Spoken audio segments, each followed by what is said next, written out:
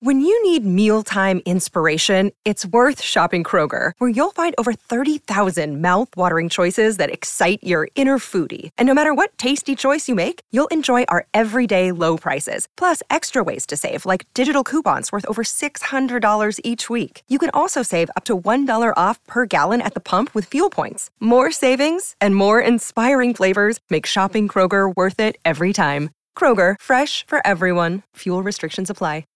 Hey, Care and Feeding listeners, we're off today because of the holiday, but we'll be back on Thursday. In the meantime, we have a super fun episode for you to check out. Our very own Zach Rosen was on another Slate podcast, Hear Me Out, to talk about taking advice, giving advice, and making self-improvement stick in the new year. Enjoy! This is Hear Me Out. I'm Celeste Headley. It's a new year, and is it a new you? The self-help and self-improvement industries are thriving right now and have been for years. This is the season of lofty goal setting designed to better your life. But we also know that most resolutions fail. So when you look at the year to come, let's think about setting resolutions and getting advice. You're probably seeing a lot of advice out there for how to be a better you in 2024. When is that advice worth following? And when should you just let yourself be instead of trying to be better? Think about the resolution that you're making and then go like 5 steps down. So you can't make your goal lose weight. Your goal should be like, tomorrow I'm going to try to get up from my desk and walk around the block for 5 minutes. Zach Rosen, podcast host and advice giver, joins us and shares what he thinks might work for you. Stay with us. Welcome back to Hear Me Out. I'm Celeste Headley. As one year ends and another begins, many of us are inspired to set big, lofty goals for ourselves in the new year. Maybe you'll start a new diet or an exercise plan, spend less money, stop swearing. Maybe this is the year you're going to quit social media, quit smoking, or finally organize your kitchen. But you probably know where I'm going with this. By some estimates, around 80% or more of people who set New Year's resolutions have given up on them by the time we get to February 1. So when you see all those listicles and social media posts about how to finally self-actualize in 2024, and we know you're probably seeing a lot of them, what advice is actually worth listening to? Could it be that self-improvement is actually an attainable thing and not just a buzzword for selling books and workshops in early January? Now, I should say, I'm going to argue against the setting of big, lofty goals in this podcast. And for those who have read any of my books, you might say, wait, you write self-improvement books. I don't think I do.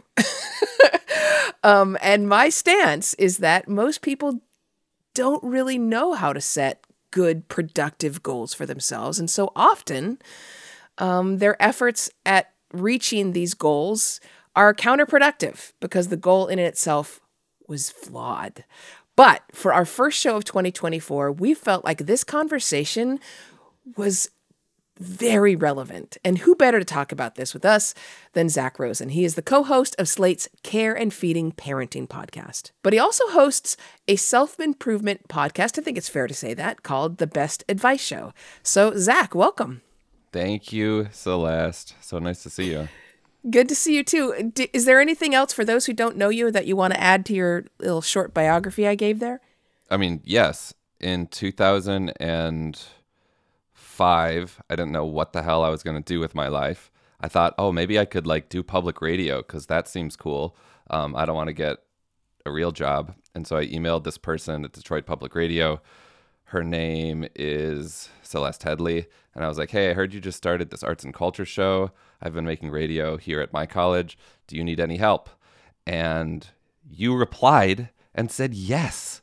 And you hired me for my first job. And I have never looked back. And I entirely owe the beginning of my career to you, Celeste. So I am forever grateful to you. And I think people need to know that. I should also mention, thank you very much. It was That's nothing almost 20 but years ago, dude. A pleasure. It is. We're freaking old. I should also mention you gave me good advice even back then. Really? Because I remember at one point you and your cohorts had screwed something up, and I yelled at you. And as you all tried to not laugh at me, you said, Celeste, you might want to not rule by fear. That's not Really? going to work for you. Yes. I don't remember that. Yeah. I believe it, but I don't remember it. And did you change your ways? I did. I kind of gave up on trying to intimidate people because you guys were all giggling as I was super angry. So fear is never going to work for me. In any case, I set a goal of not doing that anymore, and I reached it. See, it's possible. You can change. You just proved yourself wrong already 2 minutes into the show. Okay. All right. I didn't say people can't change. Okay. So let's start with your sort of elevator pitch. What's your brief articulation of your opinion here? I agree that big, lofty goals are not particularly helpful. I gave up on New Year's resolutions some time ago, but I did. Yeah. So my whole thing is I'm all about resolutions, and I am all about small, super specific resolutions. So I think that's the problem. New Year's resolutions are big and lofty, and that's ridiculous. I think what's the opposite of lofty? No slope. So like small, small steps, yeah, small right. baby steps are what I believe are achievable, and I think that like if you're going to be making a New Year's resolution, that's great, but like think about the resolution that you're making and then like go like 5 steps down. So for instance, like I want to lose weight this year, which is, I know, a very popular one, and people are like coming off of like cookie season, which I am very much in the middle of right now. You can't make your goal like lose weight. Your goal should be like, tomorrow I'm going to try to get up from my desk and walk around the block for 5 minutes. So I actually agree with that. So maybe we're starting here from a period of agreement. And I mean, I think one opposite of lofty, antonym of lofty would probably be humble, which works, right? Yes. I agree that choosing really specific, small changes is the way to if you really want to change your life, I agree with you there. So I feel like we're starting here from a place of common ground. Okay. Then this episode's over. Yeah, and we're done. No. Okay. So here's where I get a little itchy. Mm-hmm. The way that people choose goals is often misguided, to my mind. And you might disagree with me. Okay. People will, read some article that says the 8 things every successful CEO does before 7 a.m. Or here's what Bill Gates does every afternoon. And they'll be like, okay, I'm going to make my bed every morning. Now that, I think, adheres to your standards, right? Mm-hmm. That's a small, measurable goal. Mm-hmm. But to my mind, it's still bad because making your bed might work for Bill Gates, but that doesn't mean it works for everybody else. I have been finding through my show that we are all already in our own way, like doing something that someone else might find helpful. We are all just like somehow getting through the day, which is the goal. Some of us, I think, are doing it without much consciousness. We're just kind of doing it, but with our own ways of just getting through that I find might be helpful for other people. And so the thing that I'm interested in on my show is not so much talking to like Tim Ferriss. He talks to like the world's highest achievers. That's a bit of a turnoff to me. I'm really interested in like the everyday wisdom of like random ass people. And I have found when they share those things that they do to help make their lives better or less depressing, I sometimes hear those and I'm like, oh, cool, I might want to try that. And so, the mission of my show is like you hear this thing and you can, and the advice is always like actionable. You can hear it and then try to embody it that day if you want, but you don't have to. You can also be like, oh, this is kind of dumb. I don't want to try this. And so I think like the part of the problem is, and this isn't like an anti-intellectualism from me, but I think like we're looking to like these super vaunted, revered, public intellectuals too much, and we should just be like talking to our neighbors about like how they, get through. Does that make sense? I think it does. So let me try and do the opposite of what I normally do. I mean, normally I get people up on here with whom I disagree mightily, and then I try to find the areas of common ground. So it sounds like in broad strokes we agree. But I have to say, as much as I really like James Clear, and I think he's a super nice guy, I cannot stand that book, Atomic Habits. Yeah. Because it really systematizes all these so-called self-improvement things. Like, he's basically asking people to examine every part of their life that they think is going wrong and find these tiny little ways and measure it and journal about it. And he's doing what you're talking about in some way, right? He's making things not giant. Achievable, yeah. Yeah, he's making them achievable. But the end result are people who are so self-conscious and so constantly in the process of becoming that they never just be. Yeah, I'm not a good systems thinker, and I think that's part of why I want to. My show is kind of this random collection of advice rather than. Because you said systems thinker, could you real quickly explain the difference between those approaches? In other words, James Clear talks about addressing things from a systemic approach. What does that mean? Well, I haven't read his book. But for you, when you say I'm not a systems thinker, what do you mean? Like, I think I find like systems thinkers are often, not always, but can be type A. They're usually pretty organized. They have a to-do list that they can actually like follow through. They don't buy like broccoli at the store twice. Like, they know that they already have broccoli at home. You know, right. You know what I mean? I was wondering where you were going with the broccoli thing. But I have broccoli at home, and I forget that I have broccoli at home, and then I get it at the store, and then I have too much broccoli, and some broccoli goes to waste. I feel like a systems thinker isn't buying too much broccoli. I might be projecting. Okay, so continue on. You were saying I'm not too much of a systems thinker, and so that changes your approach. Yeah, I mean, I just feel like whenever we like get New Year's is like the quintessential time where we're putting so much goddamn pressure on ourselves to change. I find that like change comes when I've been like reminded of something for like the fifth time, and I hear someone say something in a certain way, and it's like, yes, like it can't be from like, for me at least, making this master plan. It's more for me like catching myself in the moment. Let me try to give you an example of this. Like, how kind are you to yourself when you talk to yourself? When you fuck up? I have become much kinder since I studied self-compassion. In previous years, I was just the worst. Like, if I spoke those things out loud, it would sound like a guard at the Stalag or something. Like, just horrible. Right. But now I'm a lot better. Okay. Yeah. So I was similarly cruel to myself. Much crueler to myself than I would be to anyone in my family. When I would forget an appointment, when I would just do something that I wasn't particularly proud of, I would just like call myself a fucking idiot. And I talked to this guy who's definitely studied self-compassion and psychology, but he's just like a regular guy who writes a psychology blog. His name's Stephen Handel, and he taught me this thing that has helped me so much. I interviewed him like 3 years ago, and it's something that I think about all the time. So I'll let him explain it. This is Stephen Handel.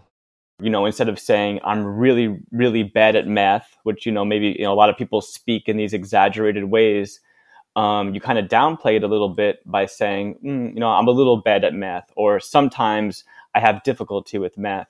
Using words like sometimes and maybe or sorta, or all those ways you can sort of downplay negative traits while still kind of accepting them and acknowledging them, but not exaggerating them. I would say break it down even further, because characterizing things as bad or good is inherently problematic.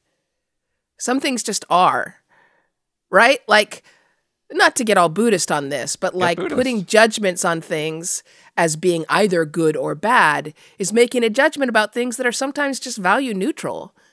In other words, I'm bad at math. What does that even mean? Right? Like, specifically, what does that mean?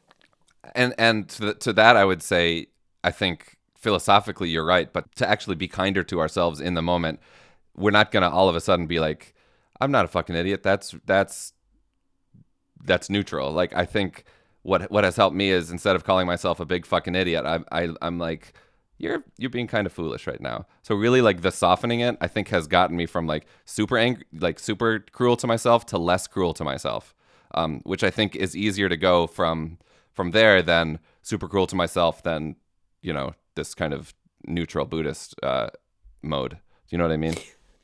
I guess so. I mean, I think, you know, again, to take it from the view of self-compassion here, and maybe there is a little bit of difference between us here.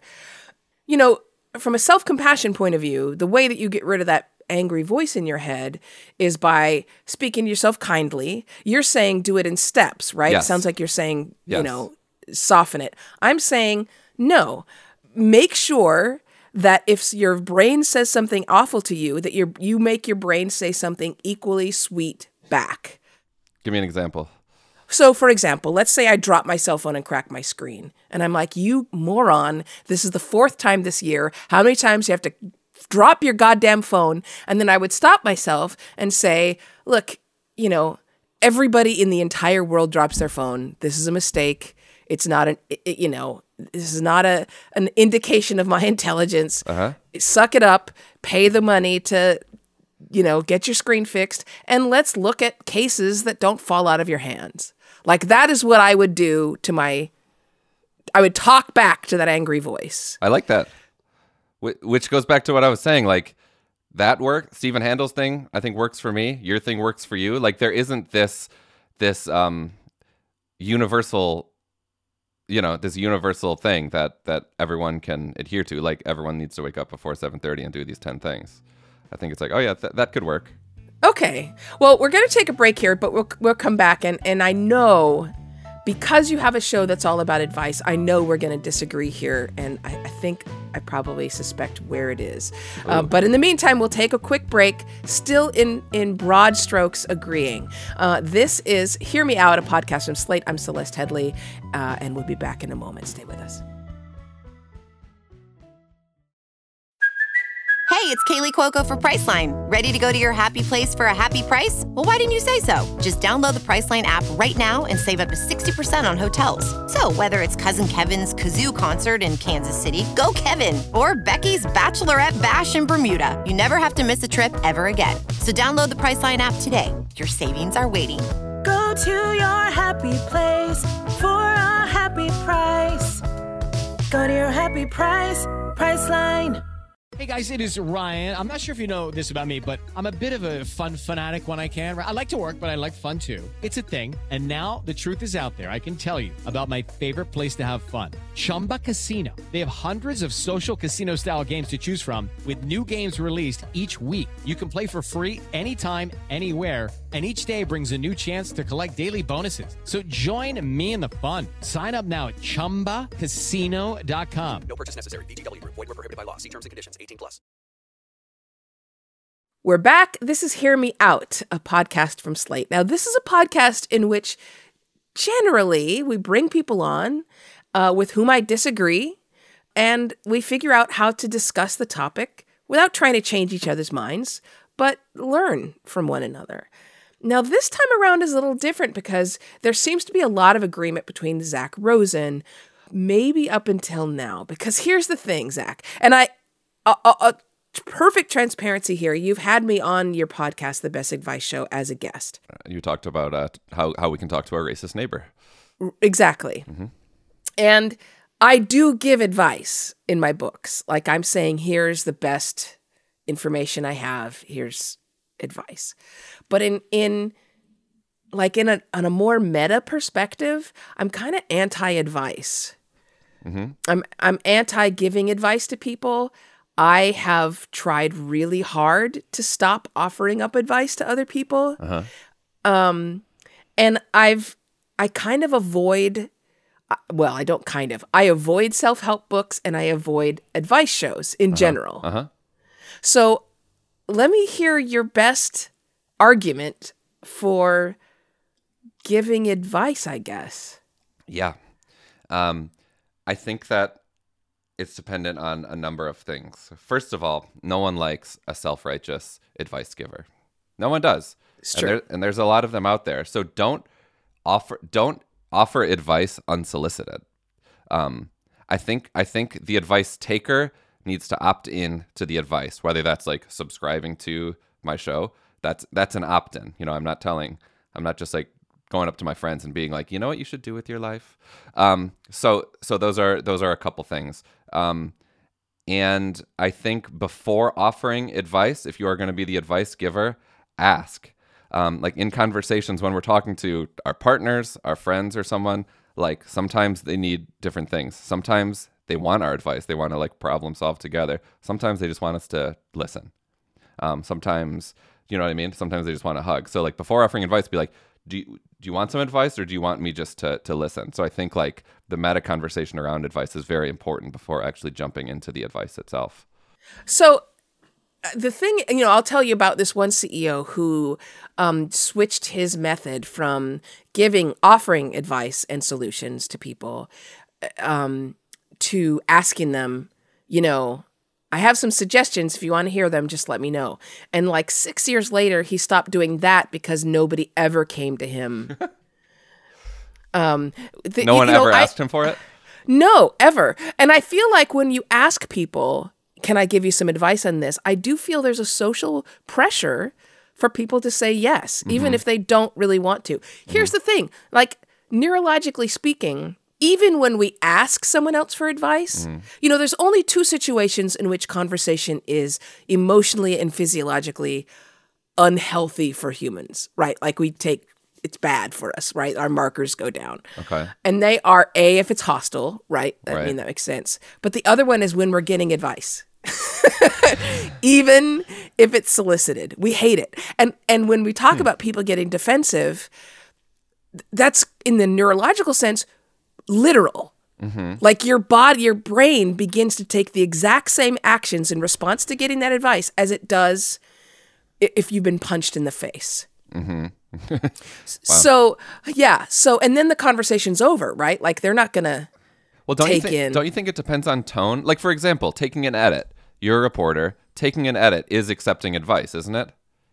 It is, but I've really had to train myself how to do that. Yes. And I know some people have. Yes. I mean, if you think back to like some of your earliest performance reviews, like those had no effect on you except to make you mad. Like for the most people, frickin' hate performance reviews. And they find it nearly impossible to sift between the advice that's actually might be useful for them, and the advice that is bogus.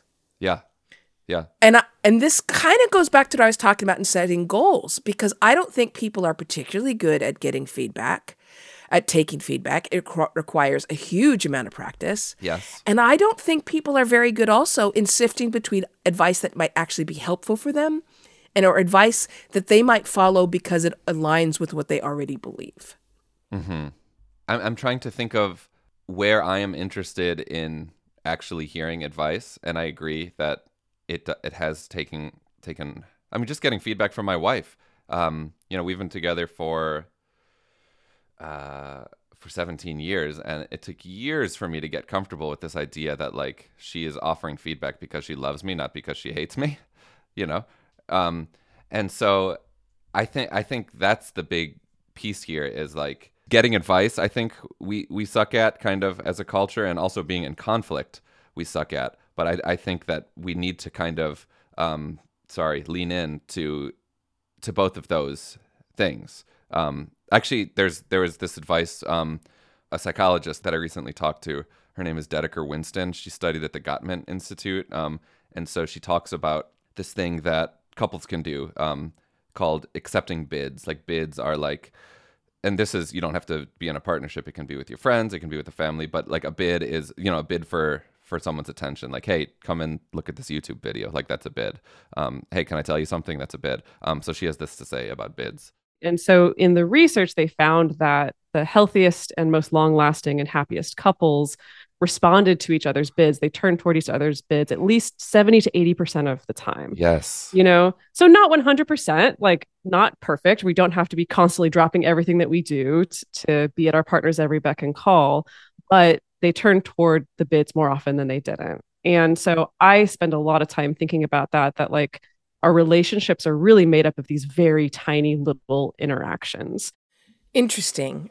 And I feel like that has to be true in relationships, because every successful relationship is always about accommodation and adjustment in choosing battles and deciding what's worth pushing back on and what's worth just getting up and moving the couch back to where your partner wanted it, or whatever it may be. Right? That makes sense. In the real world, though, I'm not sure that the bids would always work with like coworkers or your neighbor. I'm not sure that works when the person doesn't have a real investment in making that relationship work. Yeah, I think that's right. I think it's for relationships that you are, deeply engaged in nurturing. For example, like my mom, like I probably don't pick up the phone sometimes when I should. Like that's an example of like denying her bid. And if I just picked up the goddamn phone and put my work down for 5 minutes, it would make her so much happier. I wouldn't have to then call her back later. Like, so I think you're absolutely right that it is the bid advice is for deep relationships. So then that kind of brings us back on a more general level with the same problem I was talking about before, which is that people are terrible about taking feedback in a productive way. It's interesting. I got certified as a negotiation mastery or whatever it's called at Harvard Business School. And one of the things the Harvard Negotiation Project talks about is that we tend to completely discount advice that comes from our enemies, the people who don't like us. And it's such a loss because, it's true that person is seeing you at your worst, but that's important information. Like that's how you behave at your worst. And nobody else can give you that information except for the person that you hate and hates you. This is my problem, is that, it's the same. It's true in any scientific study, is that self-reporting is the least reliable data you can get. And this comes with both seeking out advice, like who do you trust to give you advice? We're not great at evaluating, at choosing which advice to follow and which advice we shouldn't follow. We're terrible at knowing which advice is actually going to help us get better. But why is that true, though? That we're terrible at knowing which advice is going to help us get better? Because, I mean, for me, I'm so not a scientist here. I'm so not a researcher. I feel like I'm like an archivist of random advice. And like sometimes I hear it and it's just like, yes. Like when Dedeker told me that thing, I was like, you just changed my marriage. And I knew it. And so like, how is that? Why do I need to question, the efficacy of that when I'm like already accepting more bids from my wife?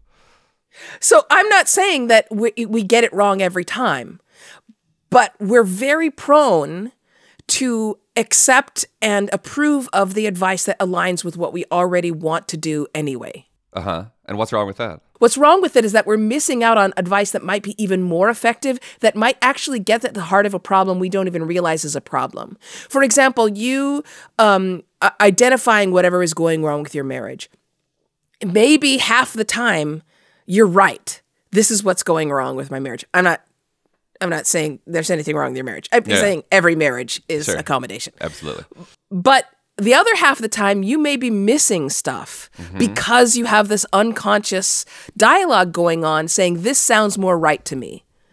And Celeste, as somebody who has been a researcher since 2009 or so, I can tell you that your gut is the least accurate and reliable guide in the whole panoply that is Zach Rosen. Your gut is the one you don't want to trust. Celeste Headley says, fuck your gut, trust your enemies. I don't say trust your enemies. I'm just saying it's important data. I've gotten really interested in trying to uncover what my blind spots are, because we all have them. Yeah, and I ask constantly. Tell me how you ask. So, for example, I take long walks with my dogs, and there's a whole dog walking community because I live across the street from Rock Creek Park in Metro DC. And so we're talking about another one of our friends, and we were discussing like a really pernicious blind spot this person has, which I will not describe because they would know exactly who they are then. Okay. And this is a smart, insightful, person. Yeah. And they have this glaring blind spot that leads them to do very illogical things. Wow. And so I turned to my friend and said, okay, everybody has those. Everyone has those blind spots. And it would be so helpful for me if you told me what mine is. Yes. I was like, what are the things that when you're talking to other people about me, you're like, oh my God, I can't believe Celeste does this. She's so smart. Why does she... What is it? Fill in the blank for me here. Yes. And she didn't give it to you, though. She said there wasn't a glaring one. Like, she mentioned some stuff that were, like, borderline adorable. And I'm like, well, that's not... that's not, helpful. I mean, she mentioned that I go over the top in throwing parties. Everybody knows that. Okay, I mean, I'm sorry. I'm exactly. That's not a blind spot. Exactly. Yeah. That's just, No, that's a really interesting thing because I feel like I've gotten better at seeking them out. And who do you think it's the people that know us best that would know our blind spots? Yes, I do think it's not helpful when someone doesn't have a lot of interaction with you. Yeah. Because they'll be basing their judgment just on a few interactions. Or maybe it's somebody who only sees you in one particular context. If somebody only knows me as a speaker, like a public speaker, they don't see me in my entirety. Right. So that's not particularly helpful. Right. But it doesn't mean they have to like me. Mm-hmm. Yeah. Getting information from people who don't like me, and that's important information. I've been wanting to build a series around feedback. Like I was thinking about like city council people, for example, like just the amount of feedback they get that is like, two pieces of feedback would completely like contradict, the other. And just like, how can we be better feedback takers and get the right feedback? I'm really interested in this. So thanks for bringing it up. And I don't have any of the answers for it. Okay. Well, on that note of us not really disagreeing, but you saying I don't know enough to disagree, which frankly is a freaking fantastic response. And it's not normal for people to be like, I don't know enough about that to give you my opinion. Most people are like, let me read a couple paragraphs off of Google real quick, and then I'll come back with a spicy opinion. In any case, on that note, we will take another break. I'm Celeste Headlee, and I'm speaking with Zach Rosen on the podcast Hear Me Out. Stay with us.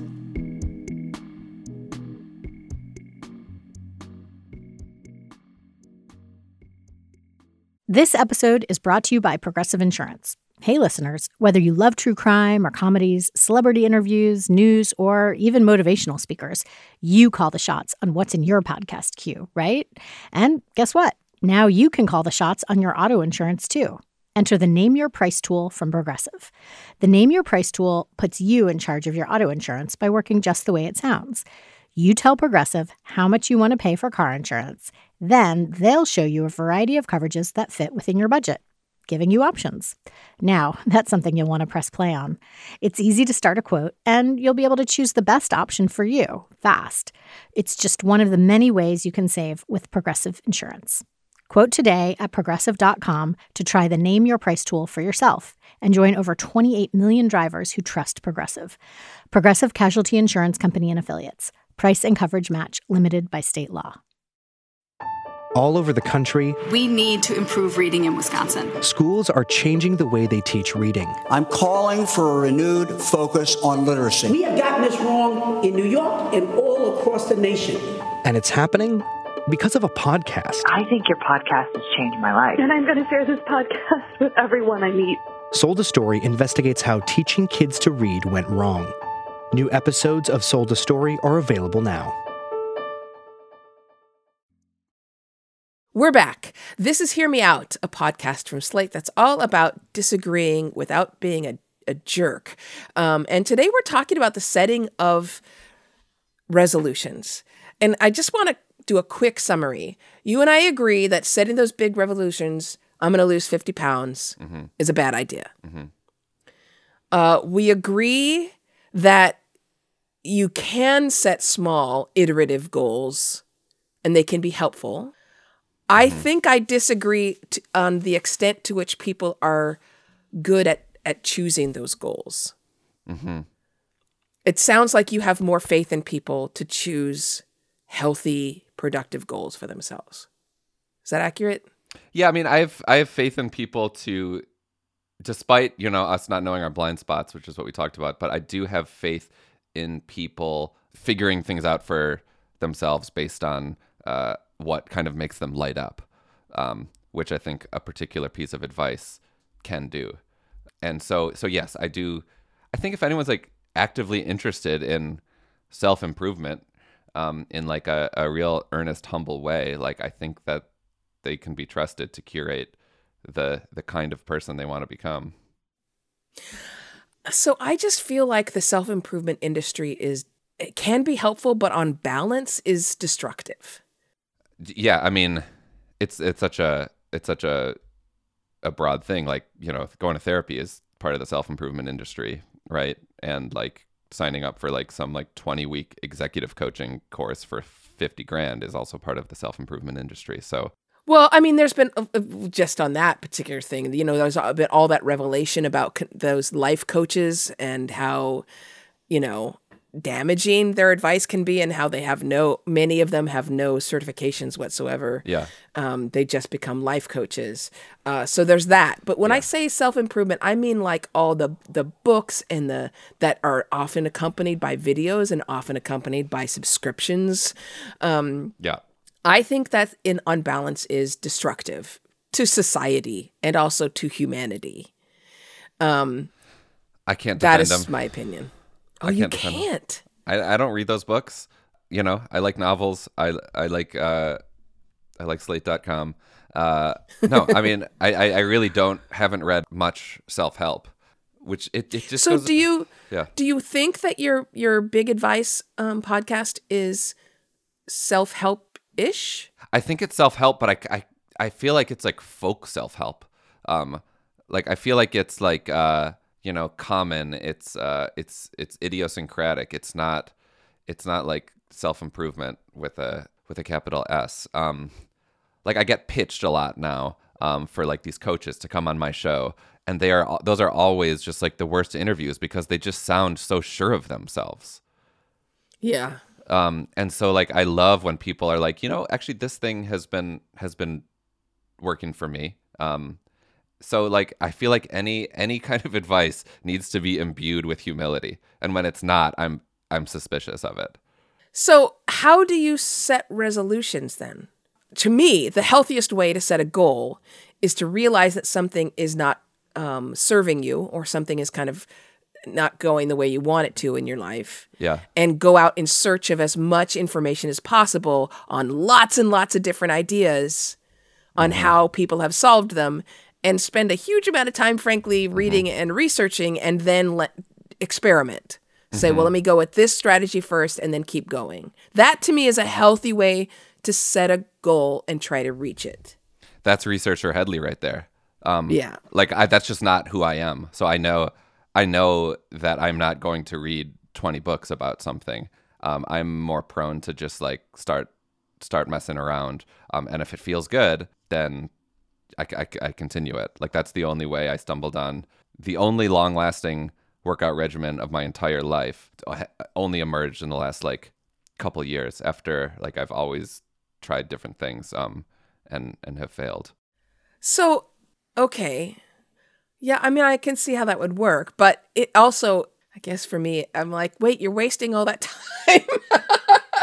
That's like the Jackson Pollock approach to goal setting. You're doing so much front time work, though. You're front loading a lot of labor there with your research, though.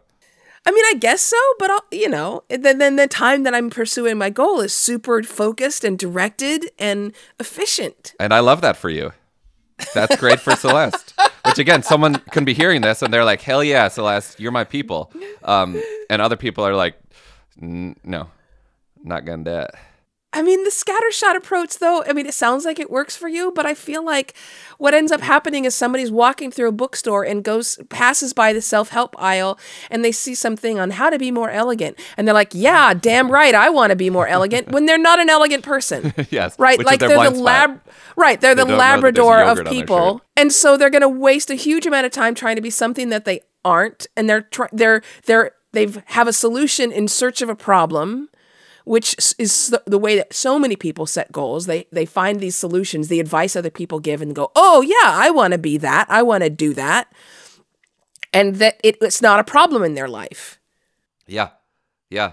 And again, this is going back to like my theory around you hear something random on my show, and sometimes it sticks, and sometimes it doesn't. Like, for example, like another one.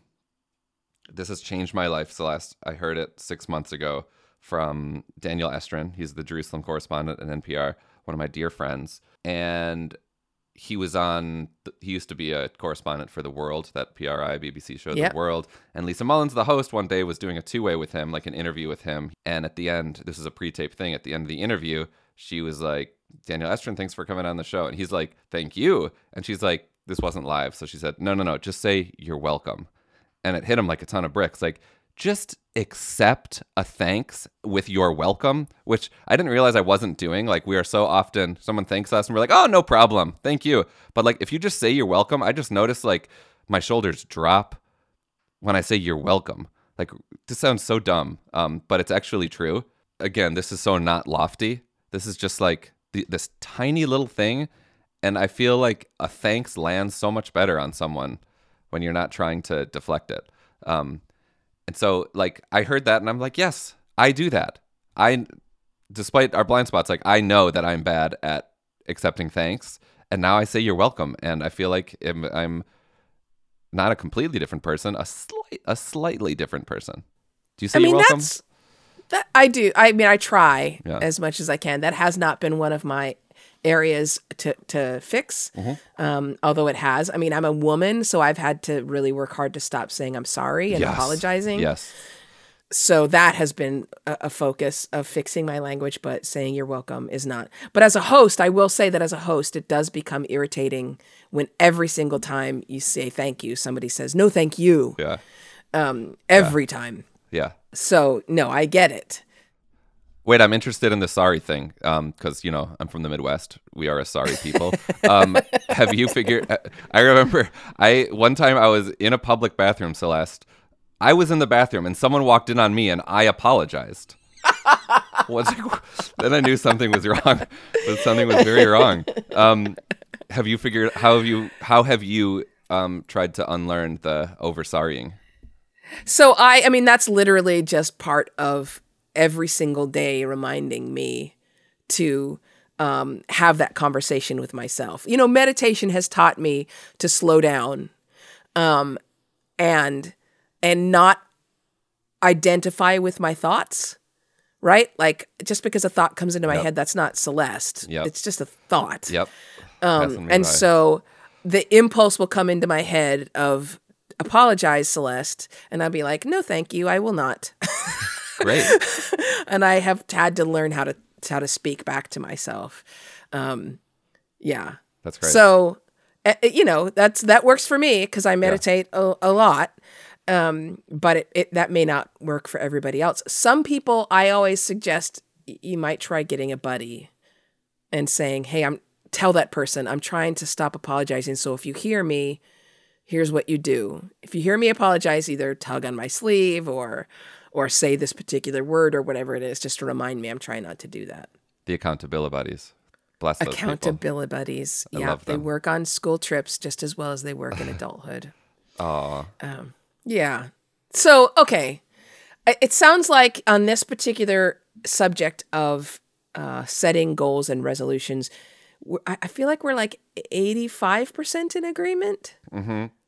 You agree with that? I agree. I agree that we're mostly agreed. Yeah. You don't trust. You don't think we should trust ourselves in the advice we seek. I do. Yeah, I do not. I think that's the biggest disconnect. Yeah, I have a scientist skepticism of self-reports. Period. Yes. Yeah. And I have like a stoner's optimism for like, yeah, man, I think you should trust yourself. Yeah, so there you go. On those things, we're kind of at the opposite ends of the spectrum. But everything else, we're kind of in agreement, which is to say, if you, the listener, are getting ready to set yourself a giant, big, overarching goal for the new year, we're not going to stop you. But Zach Rosen would advise against it. I would probably just send you a whole bunch of research articles showing you that it won't work. Yeah, and I'm saying that's too many PDFs. And instead, what I would say, I love a PDF. I know you do. I know you do, Celeste. I've seen your desk at work. But I would say just like you, Celeste, have been stopping yourself from saying I'm sorry. When you listener are like considering this big lofty thing, first of all, take off big and lofty. And there's this phrase that a novelist taught me on my show. His name's Brian Selfon, who was working a full-time job while he was trying to write a novel. And his thing was, he would sit at the beginning of the process. He was like, I want to write like the great American novel. And he realized like that is completely unrealistic. And it was just like taking it 7 steps down. And his phrase, which I think about all the time, is aim for meh. MEH, just aim for meh. Like, don't even try to make a beautiful sentence. Just like write a word and then write another word. So like when you're coming up with this big lofty goal, just aim for meh. Aim for like something more than nothing, but like just above nothing, and then you can build from there. Okay. I mean, that's great advice. And I would give one more piece after saying that people shouldn't give advice. I will give one more, which is in all of the becoming, don't forget to be who you are and stop improving and just enjoy you as you are. You're okay. You're okay. I couldn't agree more with that.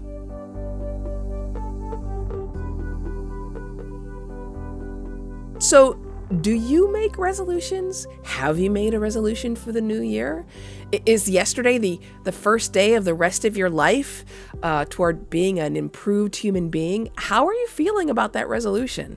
And we wonder if this conversation changes your mind about resolutions and goal setting in general. Not that it needs to.